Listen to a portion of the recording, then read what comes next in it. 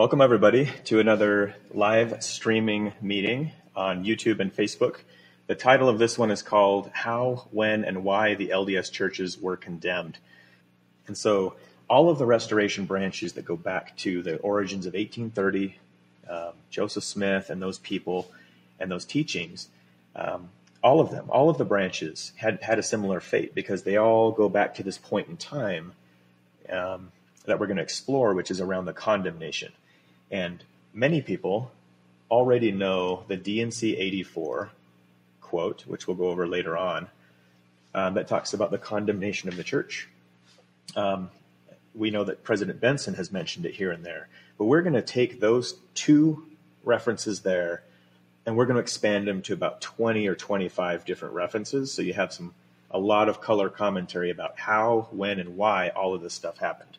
And I'm going to lay it out to you with, church history quotes and scriptures best I can. I'm a firm believer in letting the source material tell the story as much as possible. That being said, my current understanding of the situation is always growing. And if I say something wrong, if I'm missing something, or if there's something that I said erroneously, no problem. Just let me know in the comments. Let the whole community know what else there is to help answer this question, because it's on a lot of people's minds right now. They're seeing discrepancies between the church today, whatever church that would be, from the restoration branches, and the church back then. And they're seeing that there's a lot of differences. And so let us know in the comments how we're doing, what you think. If there's additional sources, additional points to make, just light them up in the comments. That being said, let's go ahead and dive in. Okay, so this is a timeline that is going to be brought back all throughout the presentation tonight. We're going to keep referring to it because we're going to keep stacking events on this timeline to show you exactly what happened and when as the church progressed from 1830, its founding year, all the way up until the death of Joseph Smith and beyond. So this is something that you'll all be familiar with by the end of the night. And we're going to start out with April 6th, 1830. The church is it's founded in New York. That was when the Church of Christ was founded, April 1830. And we're going to move from there forward. And you'll see that just a few months later, in July 1830, is really where the story starts.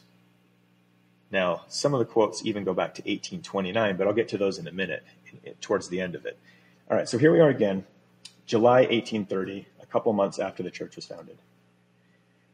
Okay, so Doctrine and Covenants, section 24, verses 5 through 6. And thou shalt continue calling upon God in my name, and writing the things which shall be given thee by the Comforter. This is talking to Joseph, obviously. And expounding all scriptures unto the church. And it shall be given thee in the very moment what thou shalt speak and write, and they shall hear it, listen up, or I will send unto them a cursing instead of a blessing. 2 Nephi 28, verse 28 in the Book of Mormon. Remember, he's telling these people in D&C 24, the scripture we just read, that things by the Comforter, the Holy Ghost, will be given. And in that very moment, they need to hear these things by the power of the Spirit, or they will receive a cursing instead of a blessing. So 2 Nephi 28, 28, we know this one. Cursed is he, there's that language again, cursed is he that putteth his trust in man, or maketh flesh his arm, or shall hearken unto the precepts of men, save their precepts shall be given by the power of the Holy Ghost. Okay, these two scriptures, I believe, are teeing up the atmosphere in the 1830s when this church just barely was founded, where Jesus is saying through Joseph, these people need to listen and hearken to every word I speak to them through the power of the Holy Ghost, or a cursing will come. So now we go back to this timeline. We see another event plopped down on the timeline, January 1831, 9 months after the founding. Let's see. This is Doctrine and Covenants, section 38. Here we go. D&C 38, 31 through 32. This is January 1831. And that ye might escape the power of the enemy, and be gathered unto me, a righteous people, without spot and blameless, Wherefore, for this cause, I gave unto you the commandment that you should go to the Ohio. And there I will give unto you my law. And there you shall be endowed with power from on high. And so, January, they're preparing to receive the law of the Lord, the terrestrial law, the law of Zion for his people, so that they can be a righteous people without spot and blameless. This is the law that will make people without spot and blameless before the Lord. Okay. That was January 1831, and now we have the law given in February of 1831. So now our next warning comes that same exact month that this law was given, February 1831. Out of the Doctrine and Covenants, or Book of Commandments, this is in both of them. Doctrine and Covenants 41 says, starting in verse 1, Hearken and hear, O ye my people, saith the Lord and your God, ye whom I delight to bless with the greatest of all blessings, ye that hear me, and ye that hear me not will I curse, that have professed my name with the heaviest of all cursings. The words of the Lord. Skip down to verse 5 in D&C 41. And he that receiveth my law and doeth it, the same is my disciple. You understand? To be a disciple and to be of his church, you have to receive his law and live his commandments. He that receiveth my law and doeth it, the same is my disciple. And he that saith he receiveth it and doeth it not, remember that. If you say you receive the law, but you don't do it, D&C 84, that's condemnation coming, right? He that saith he receiveth it and doeth it not, the same is not my disciple, and shall be cast out from among you. So the Lord is saying, your people need to be one in this law, or you need to get rid of the trouble, or else you'll be cursed. Okay, remember, he that hear me not will I curse, the heaviest of all cursings. Verse 6, for it is not meet that the things which belong to the children of the kingdom should be given to them that are not worthy. Where have you heard that before? 3rd Nephi, Jesus teaching the people at Bountiful. He tells his disciples, don't you dare give some of these things to those that are unworthy. You know, and so those who are worthy are those who've had the remission of sins. They've communed with God to some degree through the Holy Spirit, and their sins are forgiven them. And that can happen multiple times through someone's life. How many times did Joseph have his sins forgiven in the Doctrine and Covenants, right? But those are the types of people that this is meant for, this law of Zion. Now remember, February 1831, the next section in D&C 42, they're going to receive the law of Zion. Doctrine and Covenants 42, this is verses 59 through 61. When I refresh that, that works a little better. Let me get this whole thing for you. Okay, here we are. D&C 42, 59 through 61. Thou shalt take the things which thou hast received, which have been given unto thee in my scriptures for a law, and to be my law to govern my church. And he that doeth according to these things shall be saved, and he that doeth them not shall be damned, if he so continue. If thou shalt ask, thou shalt receive revelation upon revelation, knowledge upon knowledge, that thou mayest know the mysteries and peaceable things, or peaceable things of the kingdom, things from the Spirit, right? That which bringeth joy, that which bringeth life eternal. Peaceable things, joy, that's through the Spirit, the first comforter, receiving the Holy Ghost. And that which bringeth life eternal, eventually, that's the fullness of salvation. Okay, so you're starting to see the problem here?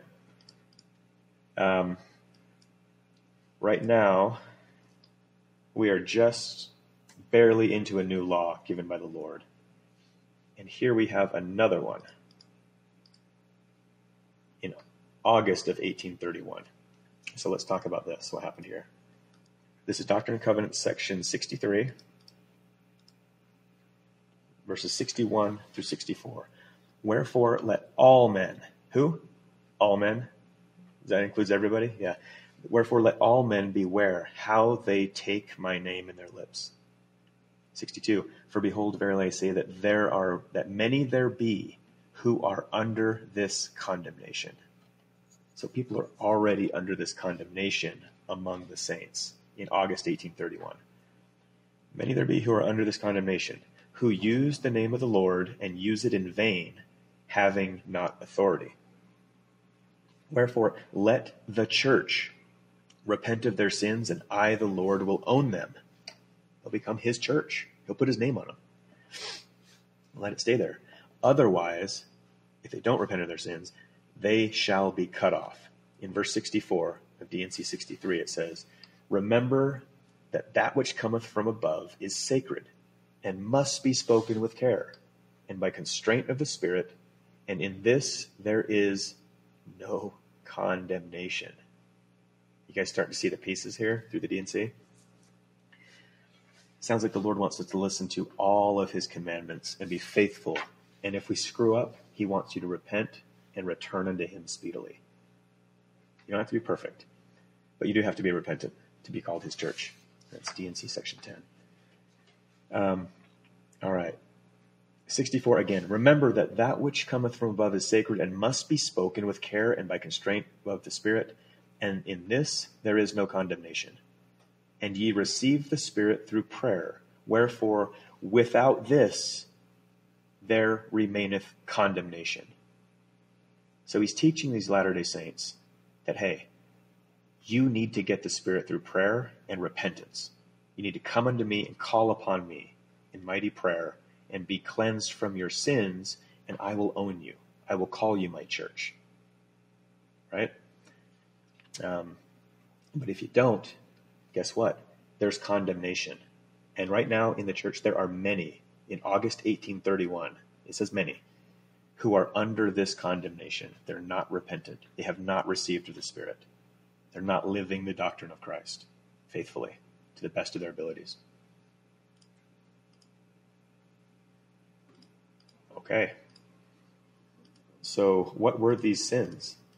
And we're going to go back up a couple of verses and see what these sins were. I give commandments, and many have turned away from my commandments and have not kept them.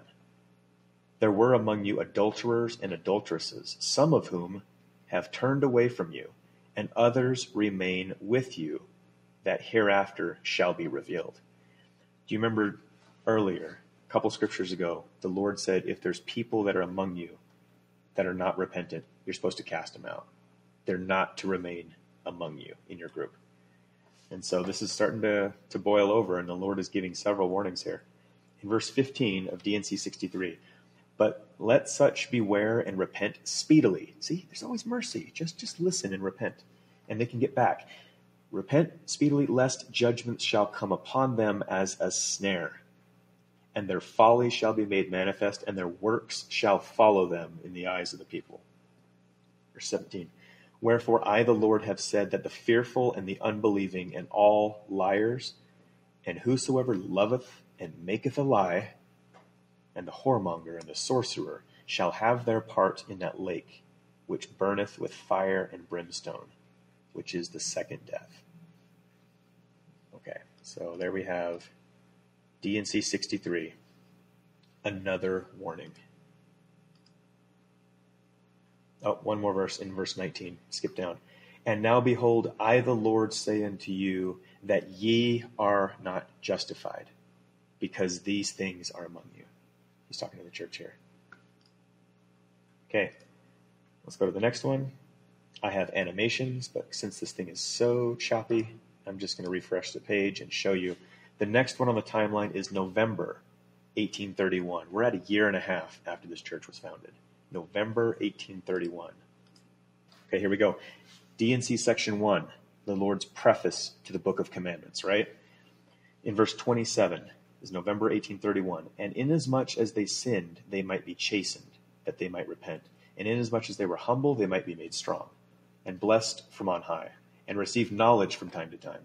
And after receiving the record of the Nephites, yea, even my servant Joseph Smith Jr., might have power to translate through the mercy of God, by the power of God, the Book of Mormon. and also those to whom these commandments were given might have power to lay the foundation of this church. Which church? The church of Christ. And bring it forth out of obscurity and out of darkness, the only true and living church upon the face of the whole earth, with which I, the Lord, am well pleased, speaking unto the church collectively, but not individually. So individual members in this church, he's not well pleased with. But the church collectively, that is the church of Christ, yeah, absolutely. Okay, so let's continue. Continue on in verse 31. For I, the Lord, cannot look upon sin with the least degree of allowance. Remember what we're talking about? You have to obey all of the commandments. Nevertheless, he that repents and does the commandments of the Lord shall be forgiven. And he that repents not, from him shall be taken even the light which he has received. And we're starting to see a pattern. If the Lord gives you something, you treat it lightly. He takes it back from you, and he'll cut you off from it. And so remember this pattern. This is how the Lord works. He that repents not, from him shall be taken even the light which he has received. And in Alma 12, it suggests that those mysteries and that light can be stripped away from you systematically until you know nothing concerning the mysteries. And so if something happened this long ago, 190 years ago or so, think about how much the truth can be distorted and light, which they once received, could have been taken away over all those years. And then the Lord says, for my spirit shall not always strive with man, said the Lord of hosts. Sometimes there's a notion that, hey, since the restoration until Jesus comes again in the millennium, the kingdom of God will never be torn down. It's going to stay here forever. It's going to last through whatever tribulations come. No, baloney. The Lord actually says that I will take away light that you've received if you don't repent and do the commandments that I, the Lord, have given you. Right? Keep in mind that D&C 84, the famous scripture about the condemnation. Why? Because they treated lightly the things that they had received. Remember, in prior times, you treated these things lightly. I'm showing you 3 or 4 examples of what that entails. Okay, so now let's go on the timeline here. September 1832, this is Doctrine and Covenants, section 84. This is the popular one about condemnation. All right, so D&C 84, September 1832. And your minds in times past have been darkened because of unbelief, because you have treated lightly the things that you have received. Pattern, get it? Which vanity and unbelief have brought the whole church under condemnation. And this condemnation resteth upon the children of Zion, even all. And they shall remain under this condemnation until they repent and remember the new covenant, even the Book of Mormon, and the former commandments which I have given them, not only to say, but to also do according to that which I have written. He's referring to the written scriptures that he was given, that the saints were given through the Lord. And so it's important that we do things with this knowledge that we receive from the Lord. And this is the only way for us to break through out of a telestial world and to prepare ourselves to receive the Spirit, be baptized of fire, and to become somebody of his church. So the Lord is going to have some mercy on some if they repent. Okay, back to the timeline. So they were condemned in this year, 1832. In March 1833 is our next one. Here we go. D&C section 90, verses 3 through 5. March 8th, 1833. Verily I say unto you, the keys of this kingdom shall never be taken from you, talking to Joseph Smith, while thou art in the world, neither in the world to come. Nevertheless, through you shall the oracles be given to another, yea, even unto the church. And they who receive the oracles of God, let them beware how they hold them, lest they are accounted as a light thing, and are brought under condemnation thereby, and stumble and fall when the storms descend. Not if. When the storms descend, and the winds blow, and the rains descend and beat upon their house.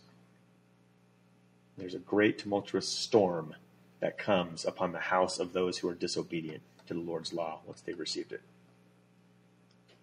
Okay, so we're going to read a few more verses from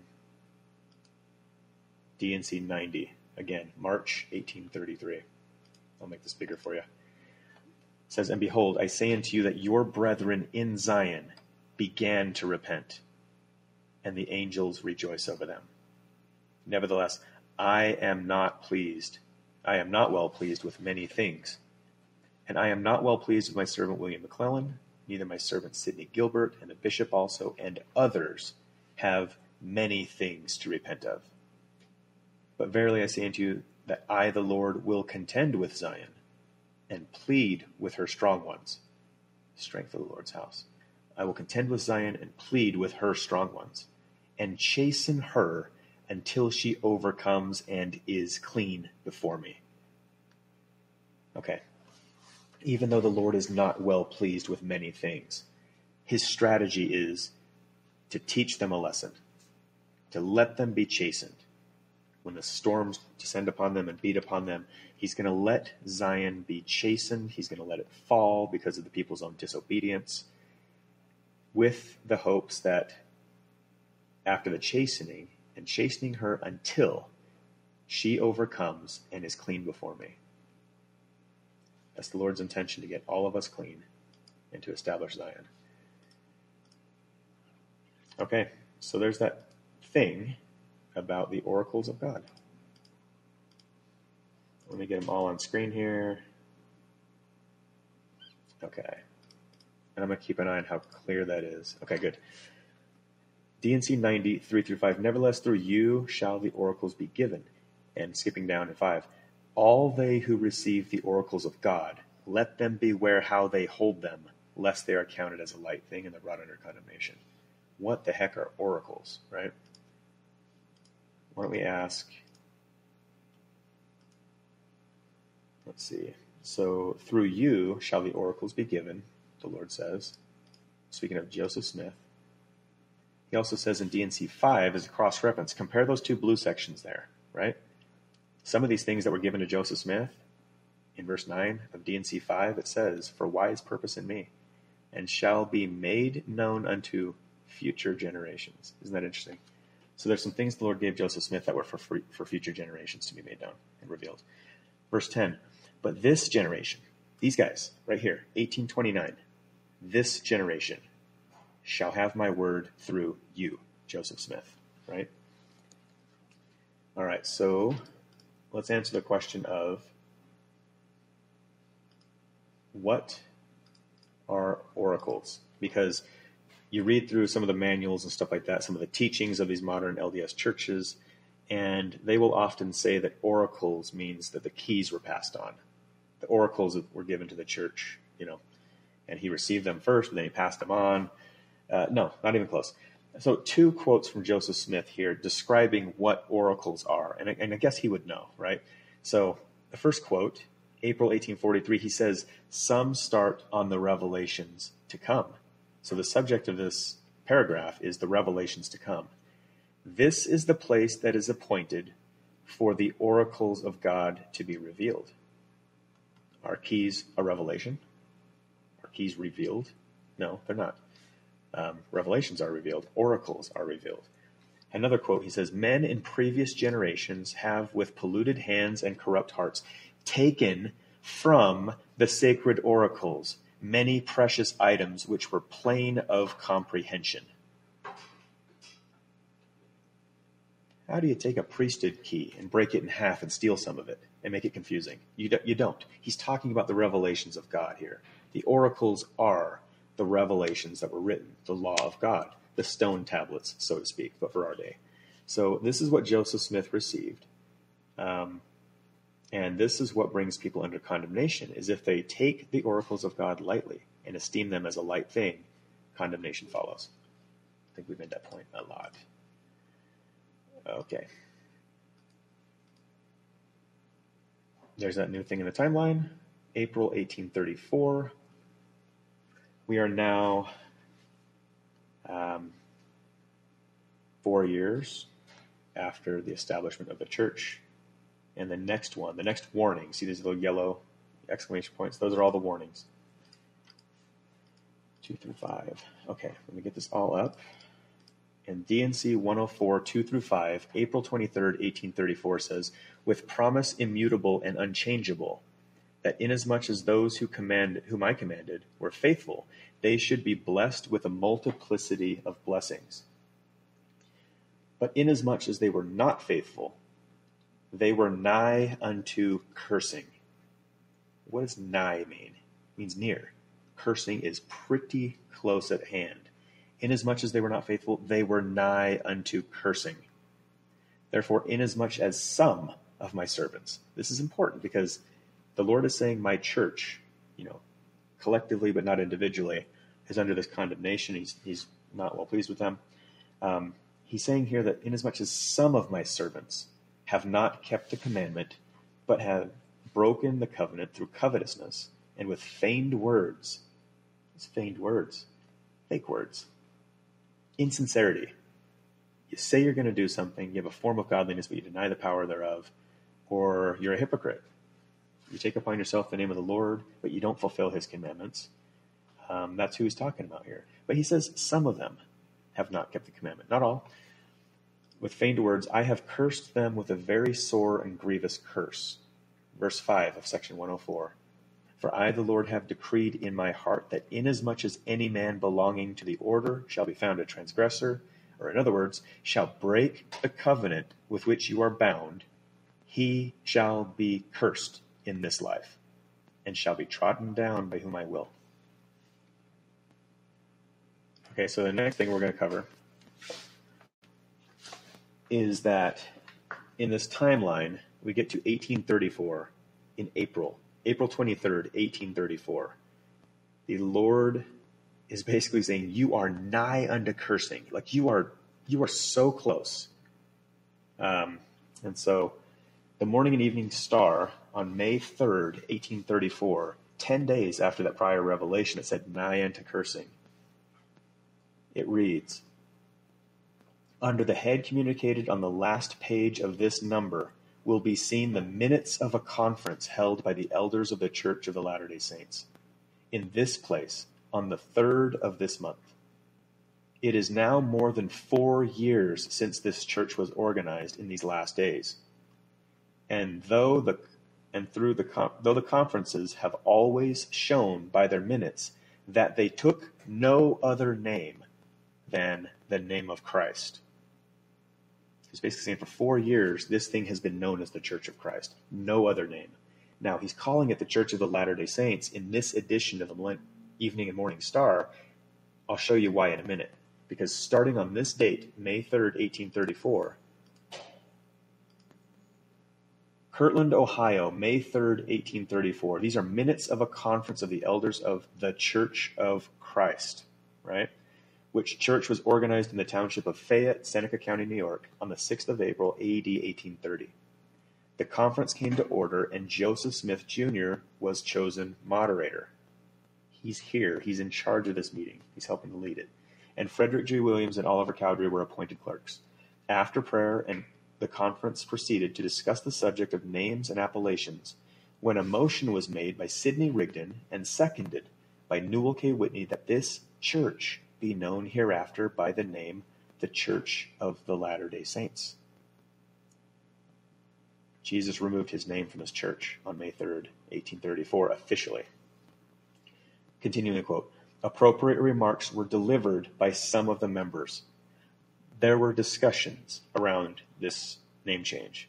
I don't know what was said. I wish we had the minutes in more full, but we know that Joseph was there, Frederick Williams was there, Oliver Cowdery was there. Joseph was the moderator.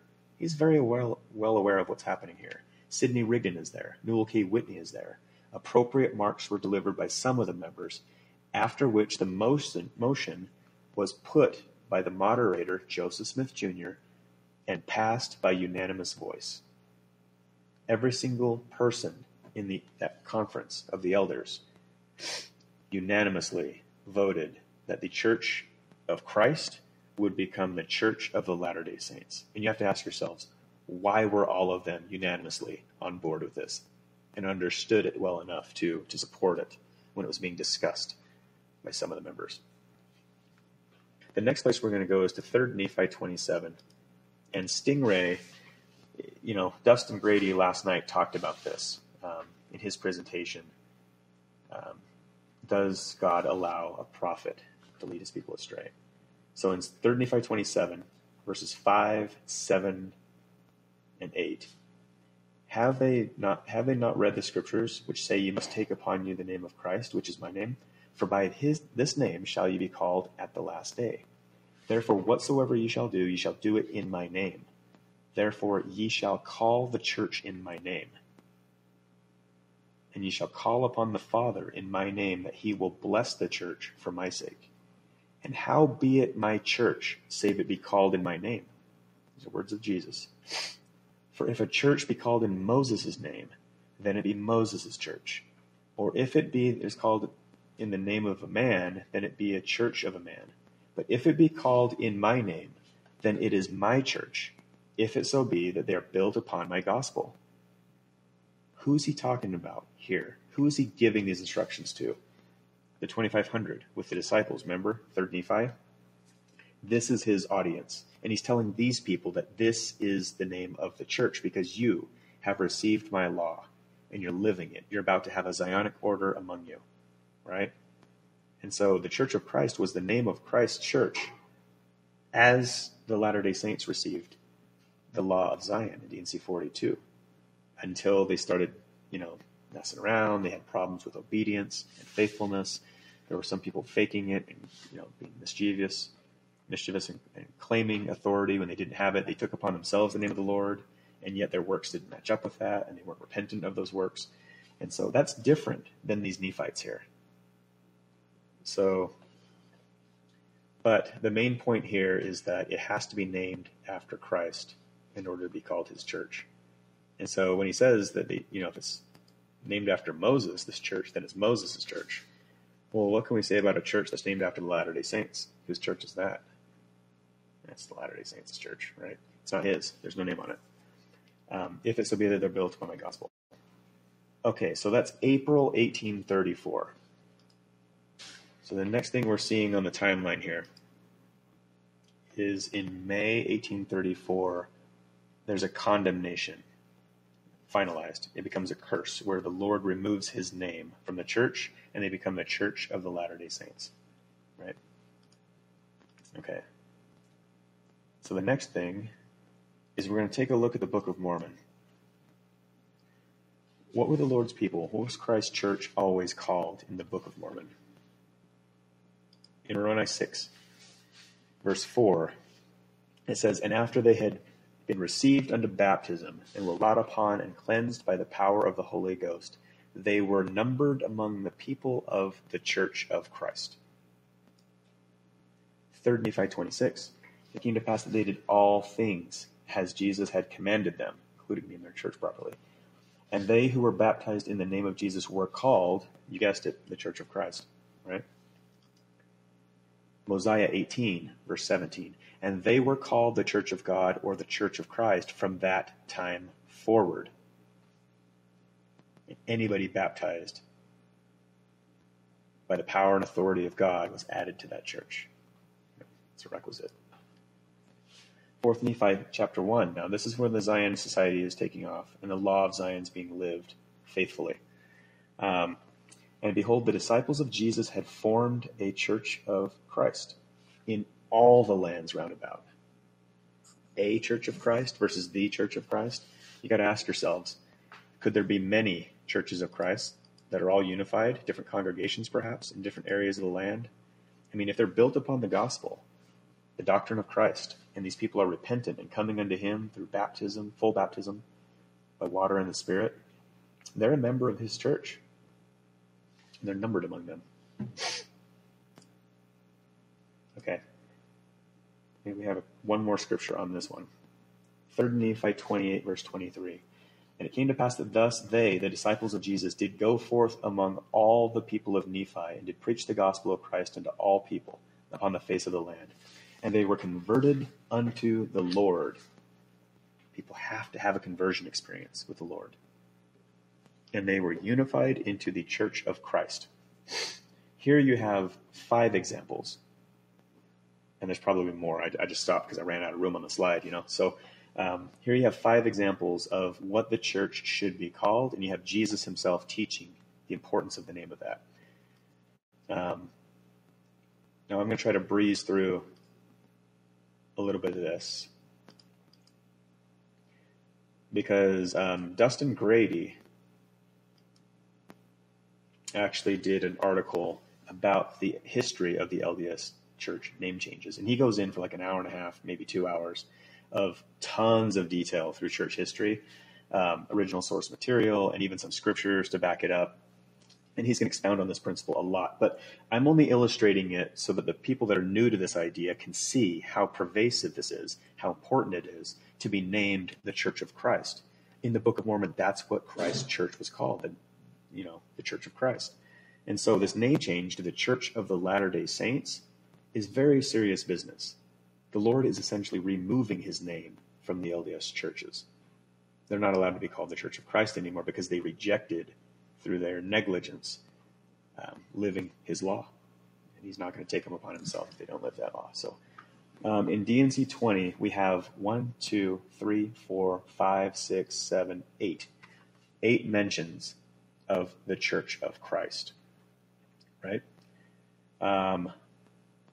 And Joseph Smith is on record of saying, that quote at the bottom is kind of small, but I'll read it. We obtained of him, Jesus Christ, the following, which is this revelation, D&C 20, by the spirit of prophecy and revelation, which not only gave us much information, but also pointed out to us the precise day upon which, according to his will and commandment, we should proceed to organize his church once more here upon the earth. Joseph Smith understood that this was the same church being established that was among the Nephites and the Lamanites in the record that he had just spent months translating and publishing, right? And so he understands that this is a big deal. This higher law, this New Testament,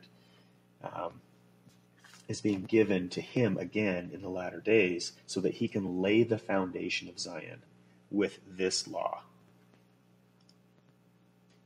Okay, let me fast forward a little bit. Next slide.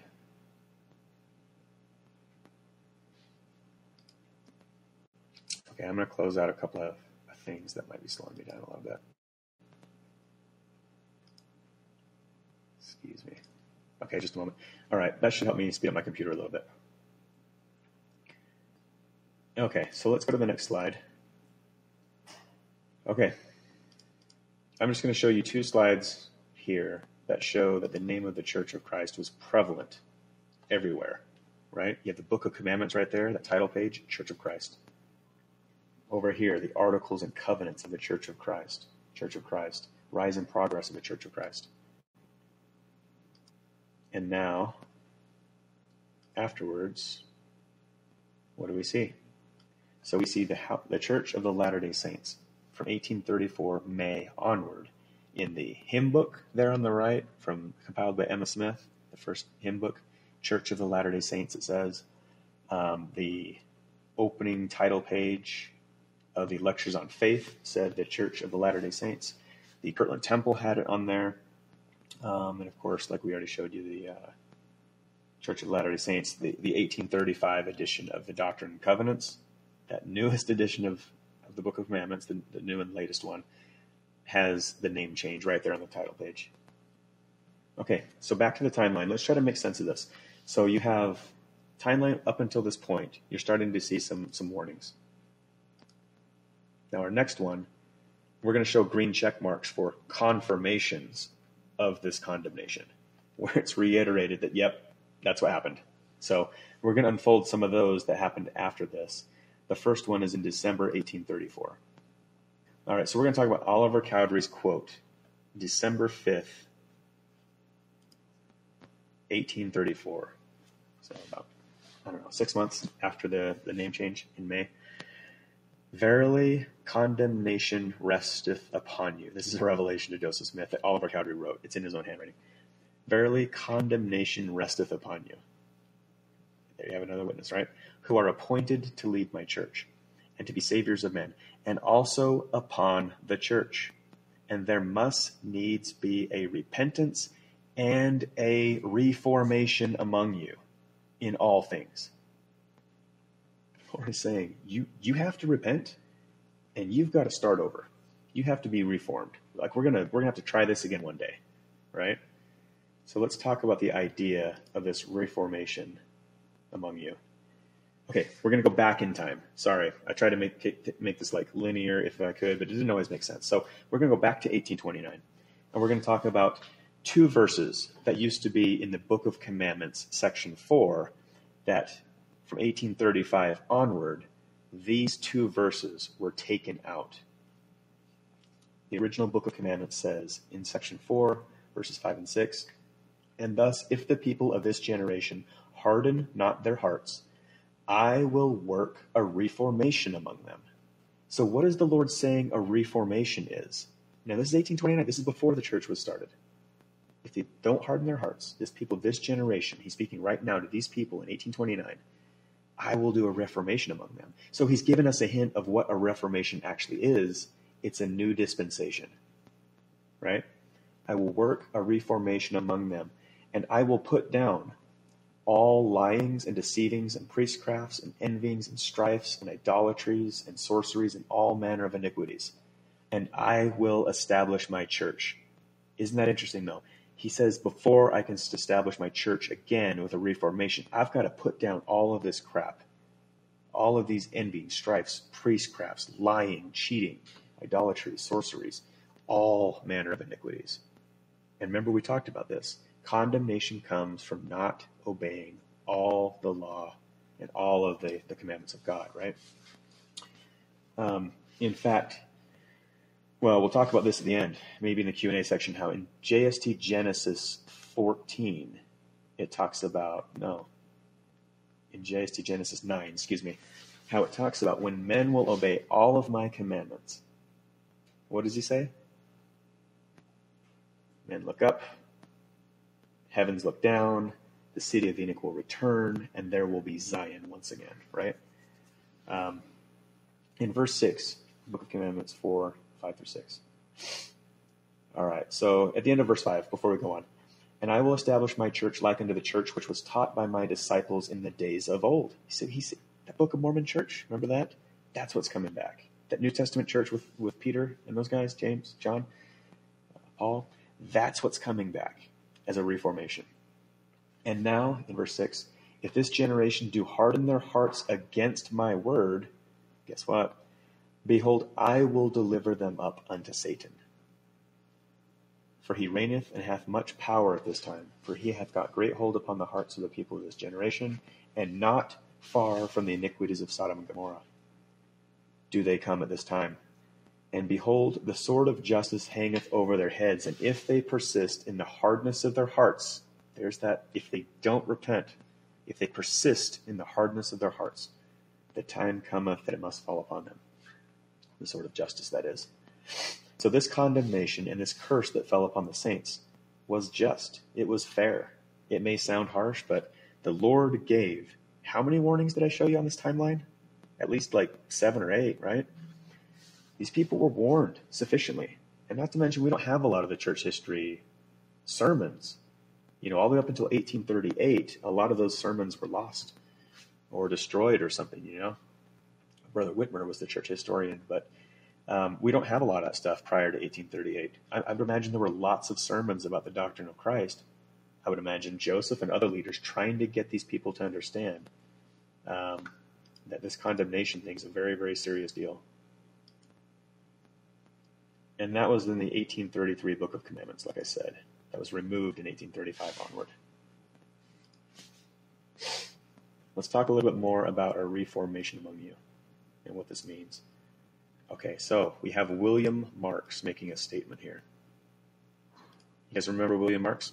So he was a Nauvoo stake president. And Nauvoo was, so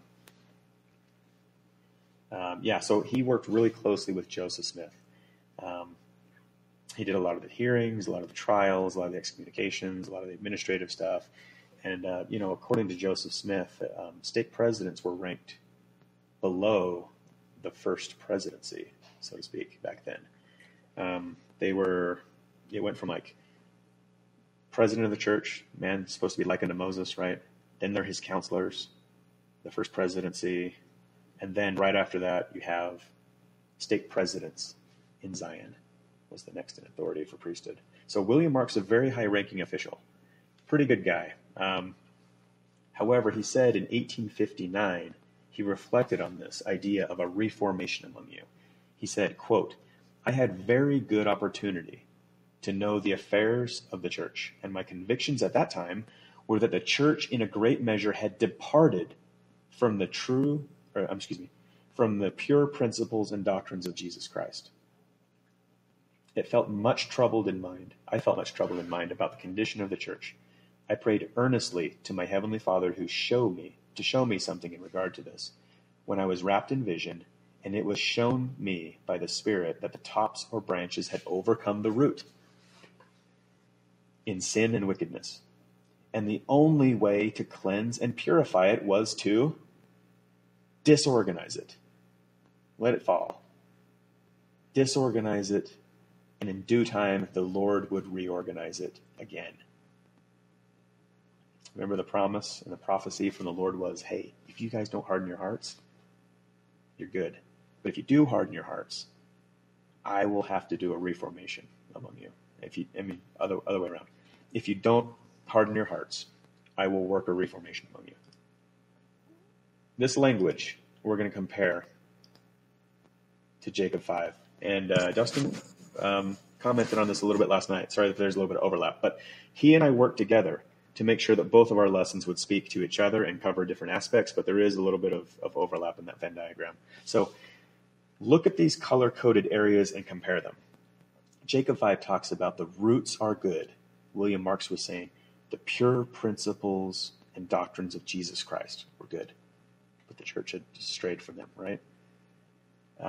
Similarly, in Jacob 5, the roots were good, but the branches started bringing forth some pretty awkward fruit, right? Some weird stuff. In the blue section, we have the wild branches have grown and overrun the roots thereof. And because that the wild branches have overcome the roots thereof, Jacob says, or he's recounting Zenos. And then William Marks said, what? The top or branches had overcome the root.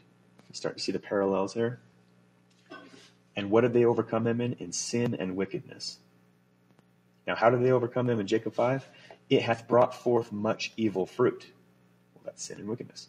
And because that it hath brought forth so much evil fruit, thou beholdest that it beginneth to perish, and it will soon become ripened, that it may be cast into the fire, except we should do something for it to preserve it. Unless we do a reformation. So when Jacob is setting the stage here, the servant says, hey, it didn't work. There was weird fruit. We tried this grafting thing. It didn't work. There's still some strange fruit. Lord, don't burn the vineyard yet. I got an idea. Let's go down one more time and let's do a reformation of it. Let's gather out the strength of the Lord's house, right? Let's bring some servants. Let's get some help here from heaven. Let's have some people come back down to the earth and help us with this stuff. And so here you have what the Reformation symbolizes in a nutshell. Okay, back to the timeline. Okay, let's get a clear picture on the timeline here. We are now in April of 1836, so fast forward a couple of years, right? The name of the church was changed. The Lord has promised that there's going to be a reformation if they're faithful at some future time. We don't know when. So in April 1836, this is when the Kirtland Temple was going to be dedicated. And let's read what Joseph Smith says about that. So section 109 in D&C, verses 78 through 79, and I'm going to throw in 72 and 73 as a preface to this. Remember all thy church, O Lord. Now this is a prayer. The dedicatory prayer is, it's a prayer. It's a revelatory prayer that Joseph gave. And he's telling the Lord, remember all thy church, O Lord, with their families and all their immediate connections, and with their sick and their afflicted ones, with all the poor and the meek of the earth, that the kingdom which thou hast set up without hands may become a great mountain and fill the whole earth. That thy church may let's see, that thy church may come forth out of the wilderness of darkness. Pay attention to that phrase. That thy church can come out of the wilderness of darkness. He's saying that the church right now is in a wilderness of darkness. Okay? That thy church may come forth out of the wilderness of darkness and shine forth fair as the moon, clear as the sun, and terrible as an army with banners. Here's a plead. O hear, O hear, O hear us, O Lord, and answer these petitions, and accept the dedication of this house unto thee, the work of our hands which we have built unto thy name. Verse 79. And also this church. What about the church? He's saying, accept the dedication of this house, and also accept this church, to put upon it thy name. And help us by the power of thy Spirit, that we may mingle our voices with those bright shining seraphs around thy throne, with acclamations of praise, singing Hosanna to God and the Lamb. Okay. D&C 109 is just one more, a green check mark. This is one more proof positive to the theory that the LDS churches were condemned and then cursed when he took the name off of it. And even years later, Joseph Smith is begging the Lord, please, put your name back on this people. Help us to mingle with heaven once again, right? Remember our families and our sick ones and our loved ones and our extensions, our connections. Lord, hear our petitions. Put your name back on this church, please. He's begging, right? So we're going to go back. Remember that red line here, that thy church may come forth out of the wilderness of darkness. This is Joseph Smith, right? And it was in April 1836. Does this sound familiar to you? This wilderness business? So let's talk about God's precedent for lost opportunity. I've talked to a number of people about this topic, and they think, well, you know what? That's bad news. It can't be true. God would never do that. Why would he leave us hanging? Do you really believe that he would cut his people off? And I'm like, yeah, open the scriptures. I mean, when has he not done that? When there's been rebelliousness and wickedness. So let's talk about Moses. Joseph Smith compared to Moses quite a bit. The president of the church, which is the president of the high priesthood, is to be as Moses. And so let's talk about God's precedent for lost opportunity. Back to D&C 84. D&C 84, back to 1832. Remember, we already read part of this with the condemnation in D&C 84 a little bit earlier. Now this Moses plainly taught unto the children of Israel in the wilderness. And he sought diligently to sanctify his people, that they might behold the face of God. What is Moses trying to do here? Who sees the face of God? Right? Zion is what's the definition of Zion? Zion is the what? The pure in heart? What do the Beatitudes say about the pure in heart? Blessed are the pure in heart, for they shall see God. Right? Moses here is trying to establish a Zionic covenant with his people. Those tablets he came down off the mountain with in the first hand, that was his D&C 42. That was his law to govern the Church of Zion, the higher order. And of course, he came down and the people had rejected it. They didn't want it. They weren't faithful enough to live up to it. In fact, they got distracted with idols, false gods, pretension, right? Apparently, he snapped those tablets over his knee, threw them on the ground, broke them.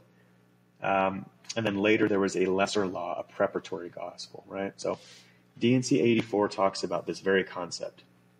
Now this Moses plainly taught to the children of Israel in the wilderness, and sought diligently to sanctify his people, that they might behold the face of God. In other words, he tried to establish Zion really hard among these people. Verse 24, but they hardened their hearts and could not endure his presence. Therefore the Lord in his wrath, for his anger was kindled against them, swore that they should not enter into his rest while in the wilderness. Which rest is the fullness of his glory. They won't see the face of God. They won't have Zion. In fact, Zion's going to fall. And I'm sure the Lord took his name off of those Israelites for a time to chasten them, to smite them, to drive them out in the wilderness, that they can be chastened and repent and soften up, just like the Latter-day Saints. Excuse me.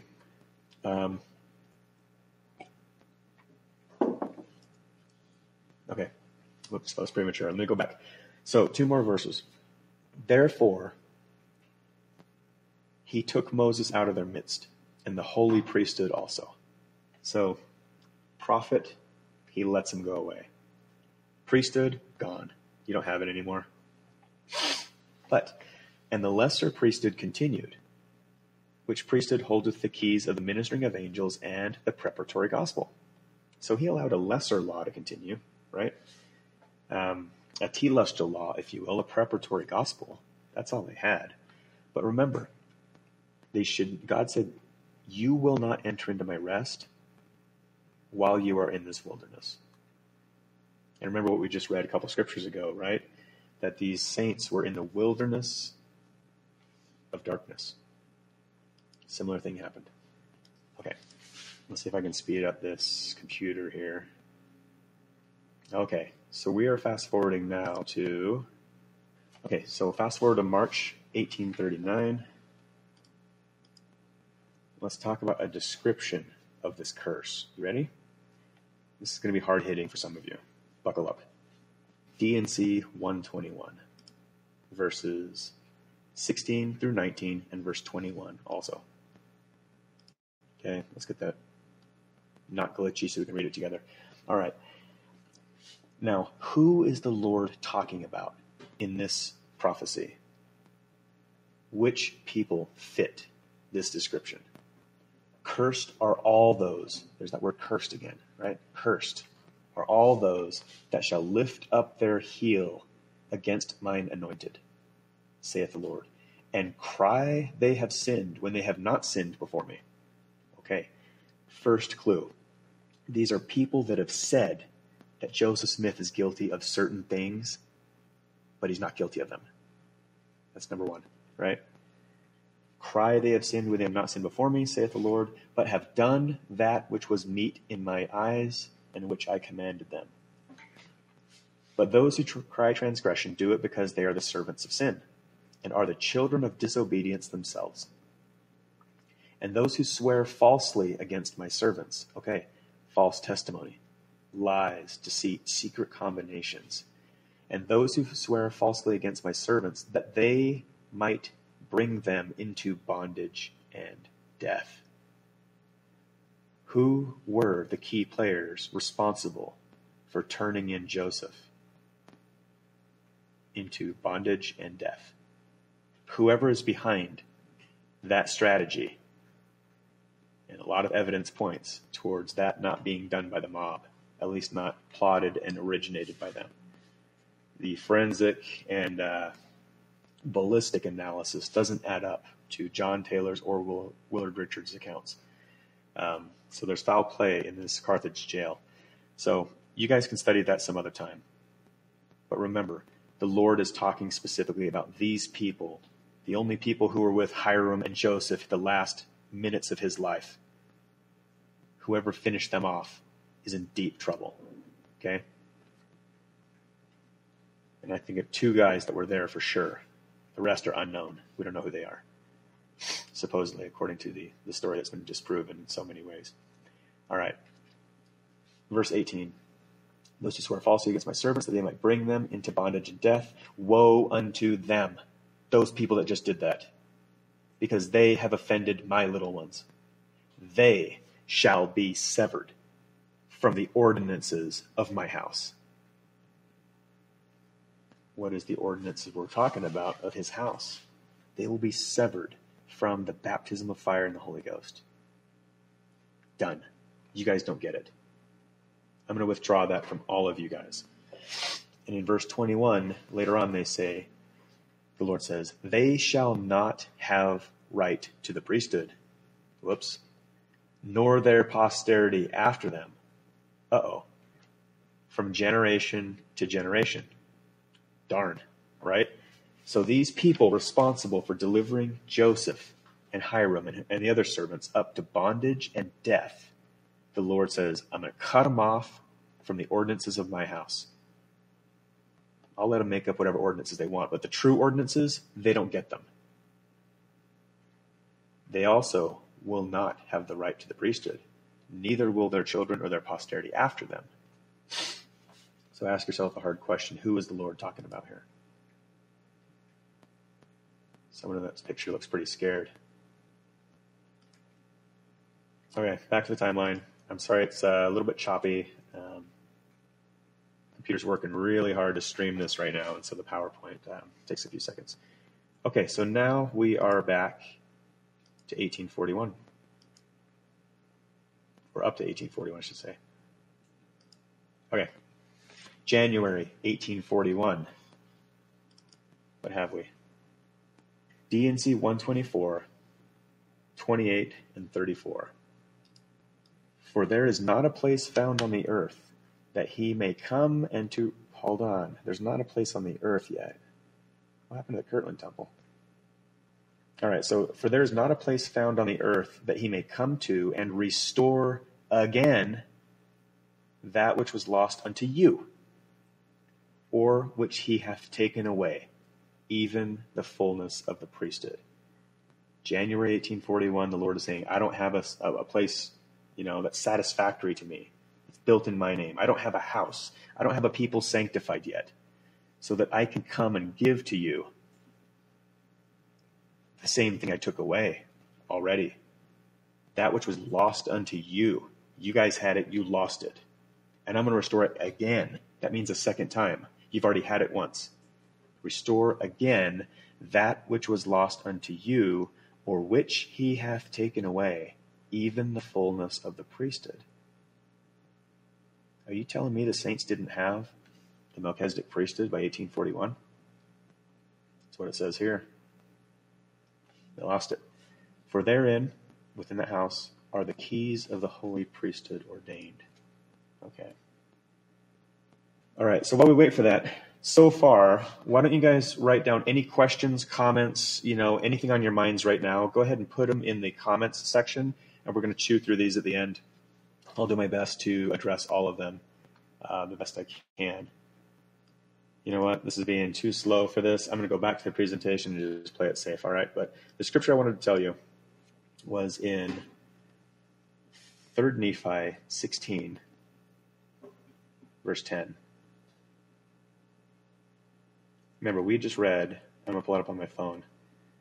We just read that there's not a place for the Lord to restore again that which was lost unto the saints, even the fullness of the priesthood. 3 Nephi 16, verse 10. This is a prophecy by Jesus Christ to the Nephites, talking about the future days, the Gentiles, when the Gentiles would have a chance at the fullness of the gospel. And thus commanded the Father that I should say unto you, at that day when the Gentiles shall sin against my gospel and shall reject the fullness of my gospel, and shall be lifted up in the pride of their hearts above all nations and above all the people of the whole earth, and shall be filled with all manner of lyings, of deceits, of mischiefs, and all manner of hypocrisy, and murders, and priestcrafts, and whoredoms, and of secret abominations. If they shall do all these things, and shall reject the fullness of my gospel, behold, saith the Father, I will bring the fullness of my gospel from among them. Okay. So there we have proof that the fullness was taken from the Gentiles. Jesus said it way back in the Book of Mormon. D&C mentions it. Okay, so it looks like we're back. I'm so sorry about that detraction there. My computer is really, really slow right now, so I'm gonna hope I make it through the rest of this. All right, so back to D&C 124. Let's read a few more verses here. D&C 124, 28, 31 through 32. Some of you guys have heard this. But I command you, all ye my saints, to build a house unto me, and I grant unto you a sufficient time to build a house to me. And during this time your baptisms shall be acceptable unto me. But behold, at the end of this appointment, your baptisms for your dead shall not be acceptable unto me. And if you do not these things at the end of the appointment, ye shall be rejected as a church with your dead, saith the Lord your God. Okay, this is, again, up to August 1843 we are. In 1841, the Lord said, there's no place for me to restore what I rejected, which is the fullness.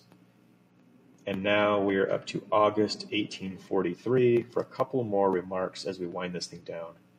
We've gone an hour and 15 minutes. I'm going to try to wrap it up in the next 5 minutes or so. One of the Facebook users says, do you consider condemnation to be the same thing as apostasy? Yes, for the most part. But there's different ways to define that according to the scriptures. But yes, apostasy, we are in apostasy as the Latter-day Gentiles right now. We do not have the fullness. As a collective people, we don't. Now, the Lord is working another reformation in the future, and there's plenty of prophecies about that.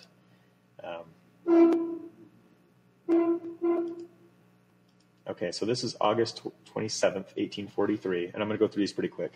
This is a quote from Joseph Smith when he's saying, go to and finish the temple, and God will fill it with his power, and you will then receive more knowledge concerning this priesthood, which implies you don't have it right now, right? He's talking about the priesthood of Melchizedek, which is done by an oath and a covenant.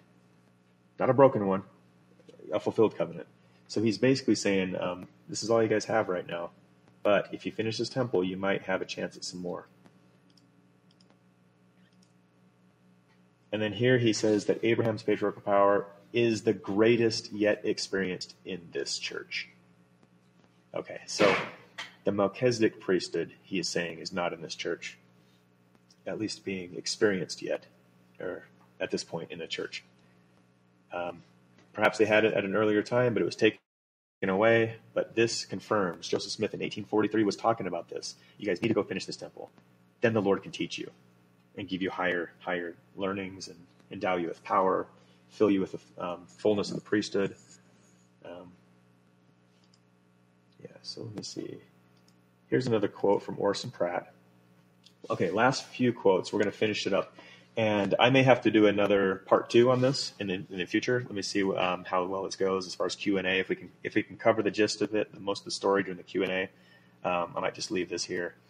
I'll say Orson Pratt in September 1843 says, and I'm just going to read the highlighted parts, right? I will speak of some of the consequences that will follow if we do not obey. Finishing the temple. When the temple is reared, God will manifest himself in a peculiar manner. If we are obedient, he has told us he will make manifest to us things we are now ignorant of. He has said he will reveal things which pertain to this dispensation that have been hidden and kept secret from the foundation of the world. He declares in his revelations the consequences of not building the house unto his name within such a time. The Lord says, if you build the house in that time, you shall be blessed. But if not, you shall be rejected as a church with your dead, saith the Lord. So if that house is not built, then in vain are all our cares. Our faith and works, our meetings and hopes are vain also. Our performances and acts will be void. And that's right out of our own church history.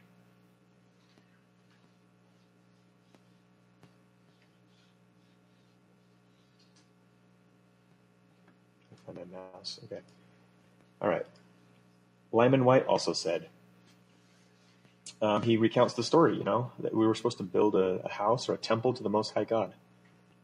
We were to have sufficient time to build that house, during which time our baptisms for our dead should be acceptable in the river. This is DNC 124 he's talking about. If we did not build within this time, we were to be rejected as a church. We and our dead together. Both the temple and baptizing went very leisurely. Surprised? Slothful. And we, until the temple was somewhere in building the second story, when Brother Joseph from the stand announced the alarming declaration that baptism for our dead was no longer acceptable in the river. as much to say the time for building the temple had passed by, and both we and our dead were rejected together, showing to us much plainer than language could tell that the church was rejected if the head was taken from it. The church now stands rejected together with their dead. The church, being rejected, now stands alienated from her God in every sense of the word. And there we have it. There's the story. And so a lot of people get into the peculiars and the details about, well, if only so-and-so would have succeeded Joseph, if only Sidney Rigdon would have had it, or James Strang or whoever, and this really, I'm trying to show you tonight that this really isn't a matter of succession. It's not. The church was condemned early on. It was cursed. The Lord removed his name from the church. He rejected it with their dead eventually, after giving them several opportunities to come back, to repent and return unto him. The Lord gave many, many, many chances for these Latter-day Saints to do it right and to live the law of Zion. But in the end, most of them just didn't want it. They rejected it. And so we have prophecies in our day, about our day, where the Lord will bring again Zion. And let me see if I can share a few more scriptures here towards the end. Now, like I said earlier, that this article that I wrote last September is highly, highly detailed. And it has a lot more sources than what we shared tonight. And so I'm going to share with you what modern leaders have said about the subject. Because I get people telling me and other people all the time, no, it's not condemned. It's not rejected. It's not, the Lord never changed it. He switched it back to the Church of Jesus Christ of Latter-day Saints. Go check Dustin Grady's article about that. It was never changed back to the Church of Jesus Christ of Latter-day Saints in Joseph's time. Brigham Young, when he came to Utah in late 1849s, 1851, I think it was, he incorporated a brand new church called the Church of Jesus Christ of Latter-day Saints, with a dash between latter and days. And then he rebaptized everybody. It's a brand new church. It's not a continuation. And so what we have is the question of, do some of the modern Restoration Branch church members, do they know about what's going on? And I'm going to find you some quotes from modern leaders. Well, in just a minute, Brigham Young, if he really was, for example, a successor to Joseph and had the keys and the spiritual gifts, if he was a prophet, seer, and a revelator, sorry about that. I know this is a little bit clunky. This is what Brigham Young said. You think they'd be ultimately certain about what kind of fruits they could bear if they were a true continuation from Joseph and had all the same keys and gifts passed along. August 1844, he said, "You're now without a prophet present with you to guide you in the flesh, but you are not without apostles." He makes a difference there between apostles and prophets, which is interesting. Nowadays, we call them the same thing, right? April 7th, 1852, Journal of Discourses. A person was mentioned today, this is Brigham Young, a person was mentioned today who did not believe Brigham Young was a prophet, seer, and a revelator. I wish to ask every member of this whole community if they ever heard him profess to be a prophet, seer, and revelator, as Joseph Smith was. Who ordained me to be first president of the church on earth? I answer, it is the choice of this people, and that is sufficient. Oh, okay. So he says it's sufficient to just have a vote. What does Article of Faith number 5 say? We believe that men should be called of God by revelation, right, and by the laying on of hands by those who are in authority. So in April 6, 1853, Journal of Discourses, Brigham Young says, "Now will it cause some of you to marvel that I was not ordained a high priest before I was ordained an apostle? Brother Kimball and myself were never ordained high priests." All right. Well, he assumed that him being ordained an apostle automatically gave him the high priesthood. It didn't. Those people who received the high priesthood were from a different calling altogether. So that poses a problem. D&C 107 says that the head of the church is the head of the high priesthood. You have to be a high priest to be president of the church. And so here you've got Brigham Young admitting that he's never had that ordination to high priesthood. Okay. In 1857, you have Brigham Young saying, I'm not going to interpret dreams. I don't profess to be such a prophet as were Joseph Smith and Daniel, but I am a Yankee guesser. The brethren testify that Brother Brigham Young is Brother Joseph's legal successor. You never heard me say so. This is what Brigham Young is saying. You think he would go for this one. You never heard me say so. I say that I am a good hand to keep the dogs and wolves out of the flock. Another one from Brigham Young. He says, I have never particularly desired any man to testify publicly that I am a prophet. Nevertheless, if any man feels joy in doing this, he shall be blessed in it. I have never said that I am not a prophet. But if I am not, one thing is certain. I have been very profitable to this people. A little pun there. Heber C. Kimball, right? He said this a few times. I do not profess to be a prophet. I never called myself. But I actually believe I am, because people are all the time telling me that I am. A bunch of people sustain you as a prophet. I guess you're a prophet, right? That's what Heber C. Kimball's thinking, right? He doesn't believe that he is, you know. He doesn't profess to be one, but he believes that he is because people are coming up to him and saying that he is. Let's see. Orson Pratt says that, let's go to the bold section down there. Orson Pratt is saying in 1878, so this is a long ways later. He had plenty of time with the Quorum of the 12, Brigham Young, John Taylor, Wilford Woodruff, all of these guys he spent plenty of time with by this point. Let's see. We are presented before the church and sustained as prophets, seers, and revelators, Orson Pratt says. And we have received oft times the gift of prophecy and revelation, and have received many great and glorious gifts. But have we received the fullness of the blessings to which we're entitled? No, we have not. Who among the apostles have become seers and enjoy all the gifts and powers pertaining to that calling? He's like, who among us, the Quorum of the 12, have actually become seers or prophets? And he says, back to the quote, now I don't think many of us have attained to these gifts. Well, that's interesting, right? But it's not the fault of the Almighty, but the fault is in ourselves. And he says, I have not attained to these things later on. Okay, so let me find a few more. I'm going to skip Joseph F. Smith's Reed-Smoot congressional hearings, where he admits that I have never pretended, nor do I profess to have received revelations. Wow. From the president of the church. So we can ask ourselves,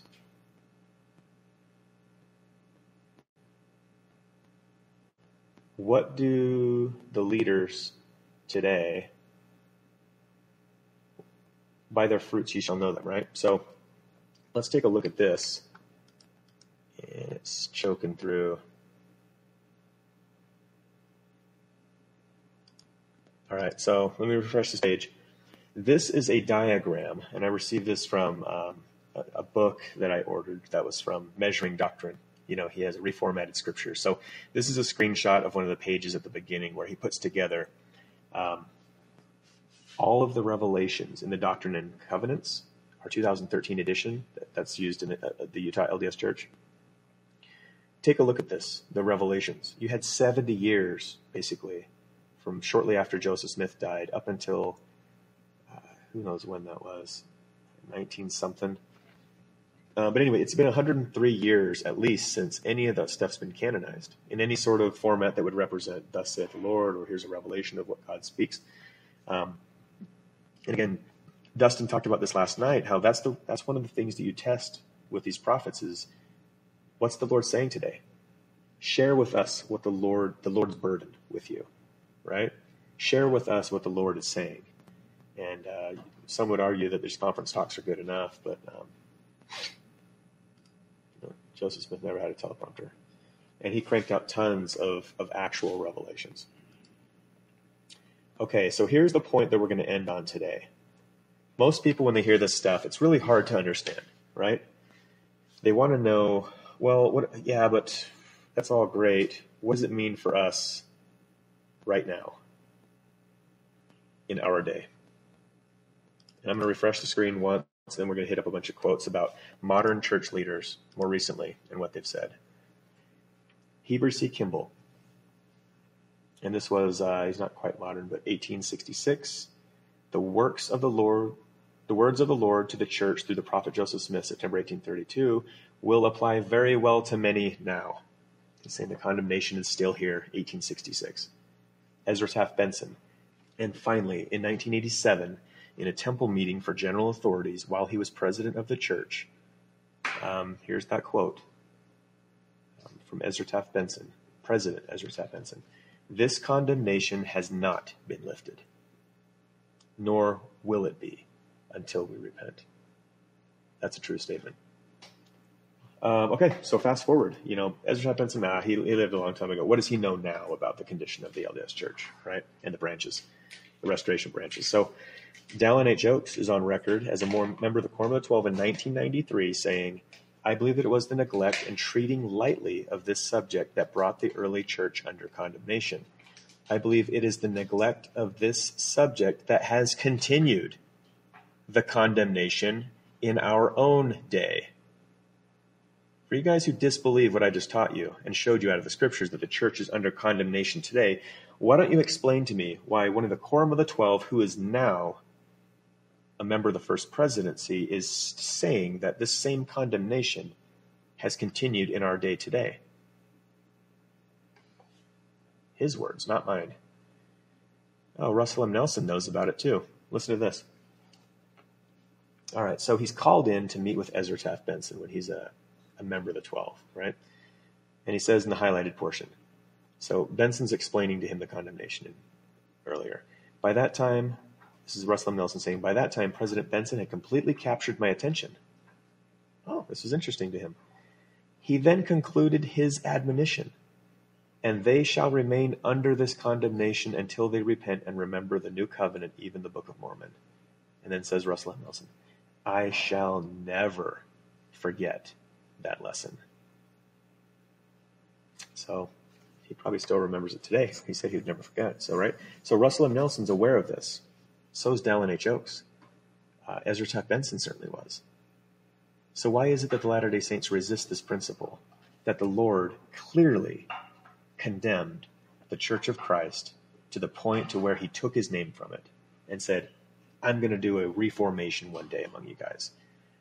And we talk all the time about the future prophecies of the redemption of Zion. Zion will be redeemed. Well, how do you redeem Zion if it's not fallen? And if you're saying to me that Zion is not fallen, that this stuff never happened, that I'm off my rocker, that some apostate trying to stir up trouble, shame on you. You don't redeem something that hasn't fallen or that doesn't need redemption, right? Where's Zion today? Where's the New Jerusalem? If it's still here, show it to me. Who's living ENC 42? Who's the steward over entire properties and land parcels being dished out to the poor and the families according to their needs? Where's that found in the LDS Church or any of the branches? Some of you try, but you fail miserably. That's because you're not authorized to do it. Zion will be redeemed in the last days, but it'll be done through power.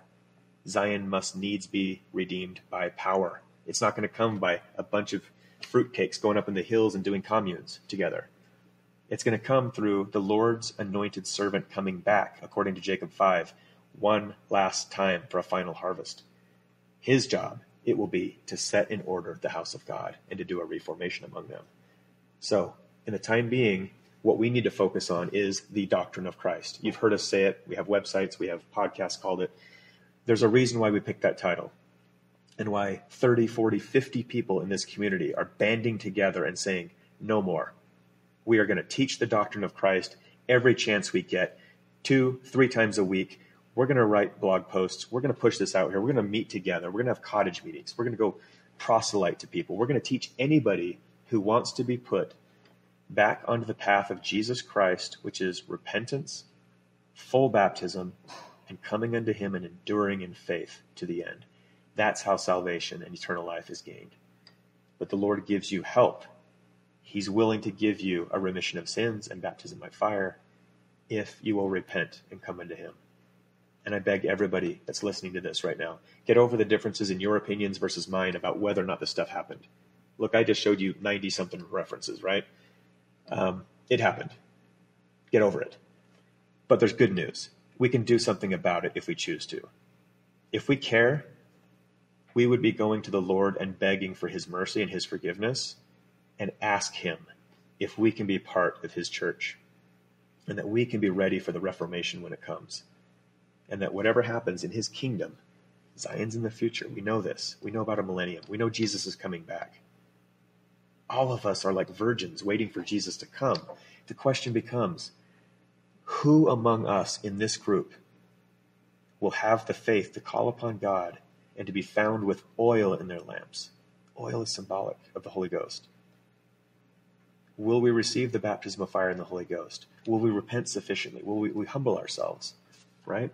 Will we come unto Christ and live the covenant that he said condemnation came upon the church in 1832 because they took the new and everlasting covenant in the Book of Mormon lightly. They just said it, but they didn't do it. They claimed they had it, but they didn't. And that covenant found in the Book of Mormon is found in 3 Nephi, chapter 9. Dustin Grady, can you put those verses up on the screen for me? 3 Nephi chapter 9. The covenant is in there. God says, I don't want any more of your weird offerings, all right? None of the stuff I asked for anymore. No more of these sacrifices and all. Here's what I want from now on. I want your heart. I want a broken heart and a contrite spirit. And then, if you come to me with full purpose of heart, acting no hypocrisy before God and no deception before God, you can't fool him. We just saw people try to fool him. Not having it, he condemned them, right? And he'll condemn us if we try to shortcut our way back to God. So in this verse, it says that those people who offer the broken heart and contrite spirit, they will be baptized by fire in the Holy Ghost.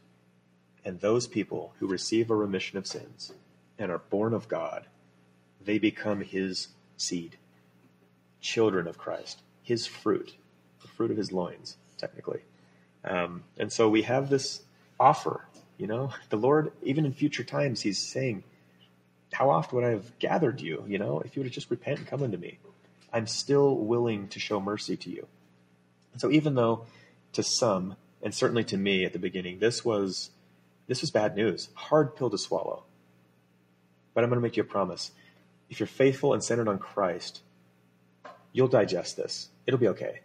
Because you'll start to see the beauty of it and the opportunity ahead of us to prepare ourselves for something far greater than any of the churches of the Restoration branches could ever offer us. And that's my testimony to you, is that great things are coming. Buckle up, repent, get on the Lord's rock solidly and stay there. You get converted to the Lord and you stay there. And you teach as many people as you can to come unto him. You invite people to whatever you can, where the Spirit and the power of the Holy Ghost are present, when the scriptures are being explored accurately. And I leave that testimony with you that these things are real. This stuff really happened way back when. But we have the opportunity ahead of us for something mighty and great. So muster up your faith and be ready for it. And call upon the Lord starting tonight if you need to. And ask him to enter into that covenant and be willing to do whatever he asks of you.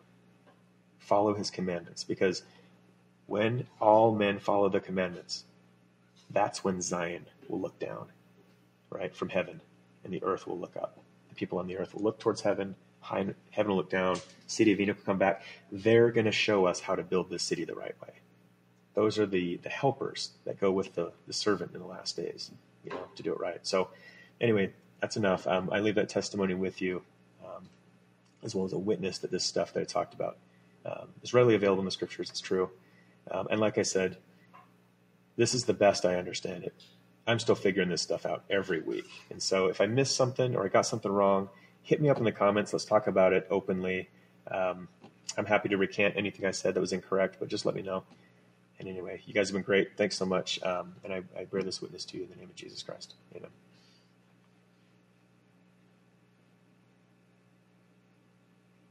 Okay. So let us do questions and answers. And I'm going to need some help from Dustin for teeing this stuff up. I see 92 comments. Okay, so this is from Peter Brown. He's saying, I commented on Facebook, but I wonder about the need for a place in order to restore the fullness of the priesthood. Great question.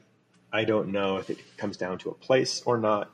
The more I study this topic, Peter, the more I believe that the house that was to be built was not about a physical temple per se, but more about the symbology of them building a people for the Lord, a place for the Lord to come down to his people and dwell among them, dwell within them. I think there could be some symbolism there that the house was simply a symbol of them purifying themselves so that the Holy Spirit can come in, right? I think temples are symbolic of human beings. And so when the Lord says stuff like my house, in this particular instance, he's referring to a building in 124, of course, but when he says my house, when he sends the servant back and says, gather out the strength of my house, he's not grabbing like the strongest bricks out of that temple. Those are people, and his house is a group of people that he's going to. So those are just some thoughts on it. I don't know if I have an exact answer for you, Peter, but good question. I'd love to hear your thoughts at some point too. This is from Quinn and Natasha Easton. If condemnation rests on all, then what can be done to remove the condemnation? I'll tell you what. Let's see. Let me see if I can pull up my screen real quick. So I discovered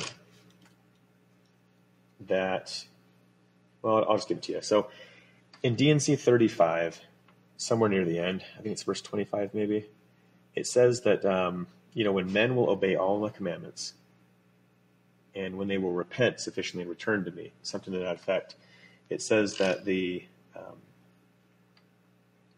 that they will no longer be confounded. That's what our scriptures say today, no longer confounded. But in the 1835 edition, confounded was changed to condemned. They will be no longer condemned. And I think personally, as well as collectively, the rules are the same. If you repent and come unto the Lord with full purpose of heart and obey his commandments, I think individuals can be removed of that collective condemnation.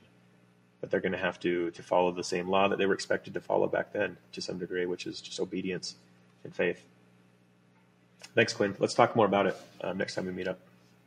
Okay, this is from Elijah Rich. This is interesting presented material. Interestingly presented material. It's very similar most of the anti-Mormon literature out there.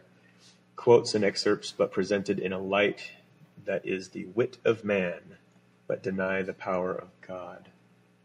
Okay. Thanks, Elijah. Good point. I showed you 29 scriptures. Which of those do you disagree with? So which of those scriptures do you have a problem with? Let us know in the comments which of those scriptures was wrong. We can, and I'm happy to address those with the crowd. This is Quinn again. Is the Utah LDS Church authorized to perform any particular work if they are indeed in a condemned state? Not too sure. I do know that, in Moses' case, the lesser priesthood continued, and there was a preparatory gospel, and they, the fallen people back then in Israel still had ordinances and things and some authority to do some basic things: faith, repentance, baptism by water. I like to think that today a lot of the restoration branches still have that lesser priesthood. However, they don't have the ability to administer in the Melchizedek priesthood, which is obvious by their fruits. Brendan, so Joseph Smith was taken as part of that condemnation. So the parallel drawn in DNC 84, you'll have to decide what that means to you. Ask the Lord or study it out. But the parallel is there between Moses and Joseph a lot, especially in D&C 84. It's pretty thick. And so we do know that the priesthood was taken. And we do know that Moses was taken back then, as well as the priesthood. And so here we have the priesthood being taken in Joseph Smith's day. Maybe Moses lived after the priesthood was taken from them. Moses continued to hang out for a little while, until he was taken up. So I don't know exactly if that was part of that formula directly, but the parallels are certainly suggesting that something very similar happened between Moses and Joseph, and the reasons why were similar. So do the current GAs know this? I don't know. I don't know all of their thoughts, what they know, what they don't. I would imagine many of the people who would claim to be prophets, seers, and revelators today, and who are sustained such, they're probably pretty aware that they're not. I mean, you would know if you were one. I don't know why it's a mystery to some. I don't know. That's a great question, Miriam. Facebook user, if Enoch didn't need help since he was one with God in building up his city, then why the assumption that the servant will need help when he too will be one with God? I don't know. I'm just reporting what's said in the scriptures. Jacob 5, he's going down. The same servant's going down. This time he's bringing other laborers with him. I don't know. I'm just telling you what I'm reading in the scriptures. It's God's problem. All right, these are good. Thanks so much for these questions. Are there any others? Matt Spencer says, have we really been born in the covenant? My ancestors baptized by Heber Sea, seeing how vital baptism by fire is. I don't know what born in the covenant even means. Honestly, I mean, a covenant, an everlasting covenant, is something that all of us have to make with God. You're not born into it. That's silly. I don't see any proof or any context to the idea of being born in a covenant, except later on, the Utah LDS Church. They kind of made that a thing later on in the 1860s and 70s, but I'm not sure where that exists as a concept. The gospel has to be followed by all people, You either follow it or you don't. That's how I see it. Could be wrong. Okay, good. What else? Thanks, Matt. Appreciate the comment. Elijah Rich, I agree with them all. Okay, cool. So this is a follow-up from what I asked him. Like, which scriptures do you think are taken out of context or misrepresented here? I agree with them all. There's nothing wrong with the scriptures presented. It's the interpretation of what they mean in context. There are a lot of drawn conclusions between what was written. Yeah, of course there are. We have to use our minds to put together some of these puzzle pieces for sure. And like I said at the very beginning, Elijah, I made a disclaimer that I'm learning as I go. I don't claim to be the world's best authority on this subject, but I'm just presenting the material as far as I know it. So, hit me up on Facebook, Mark Curtis. You can find me on the Doctrine of Christ website. Fill out a comment there on the About Us page or the Contact Us page. I would love to hear, what you know about the subject and see what else I can learn from you. Maybe I missed the earlier comments, says Joshua Sorensen, but Enoch did have help.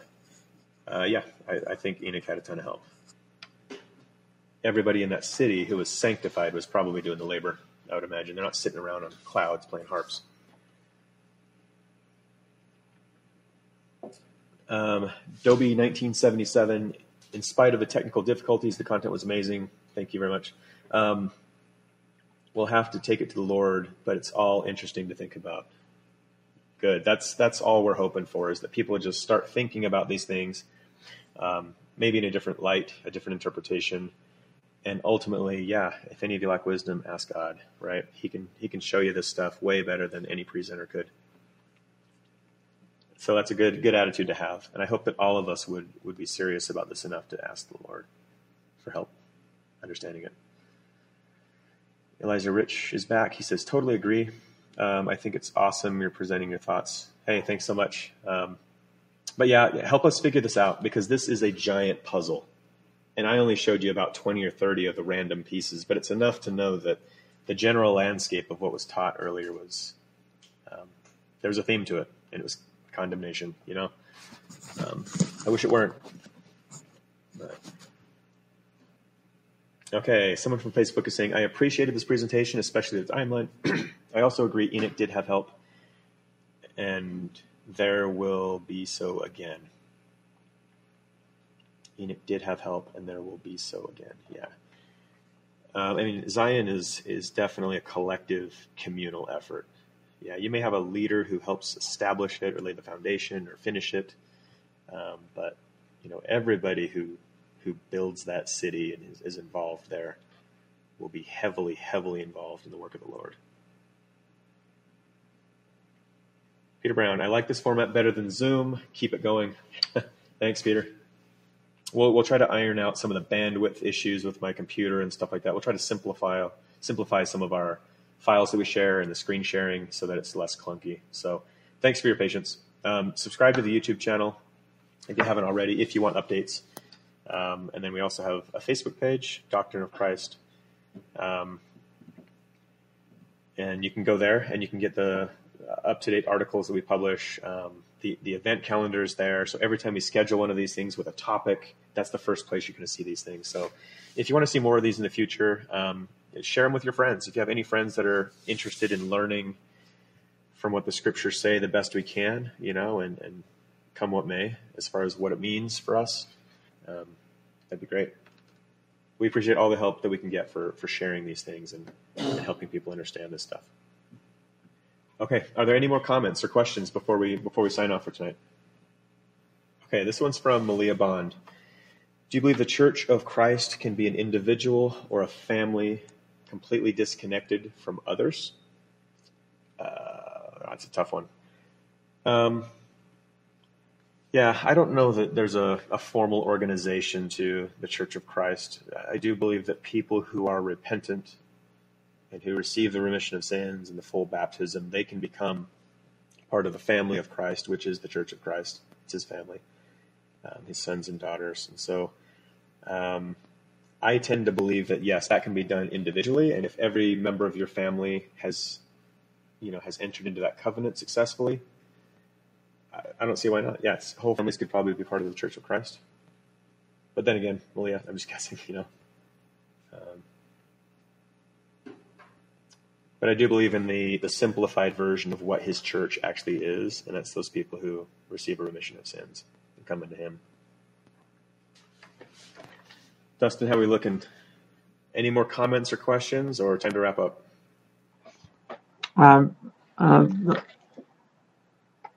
Not seeing any more questions right now. Okay, cool. Hey, thanks so much for joining us. We're going to sign off then, and we'll see you next week on a few more of these. But during the week, reach out to us. We'll try to answer the rest of your comments on Facebook and YouTube best we can. Thank you so much, and we'll sign off here. Thanks, everybody. Bye.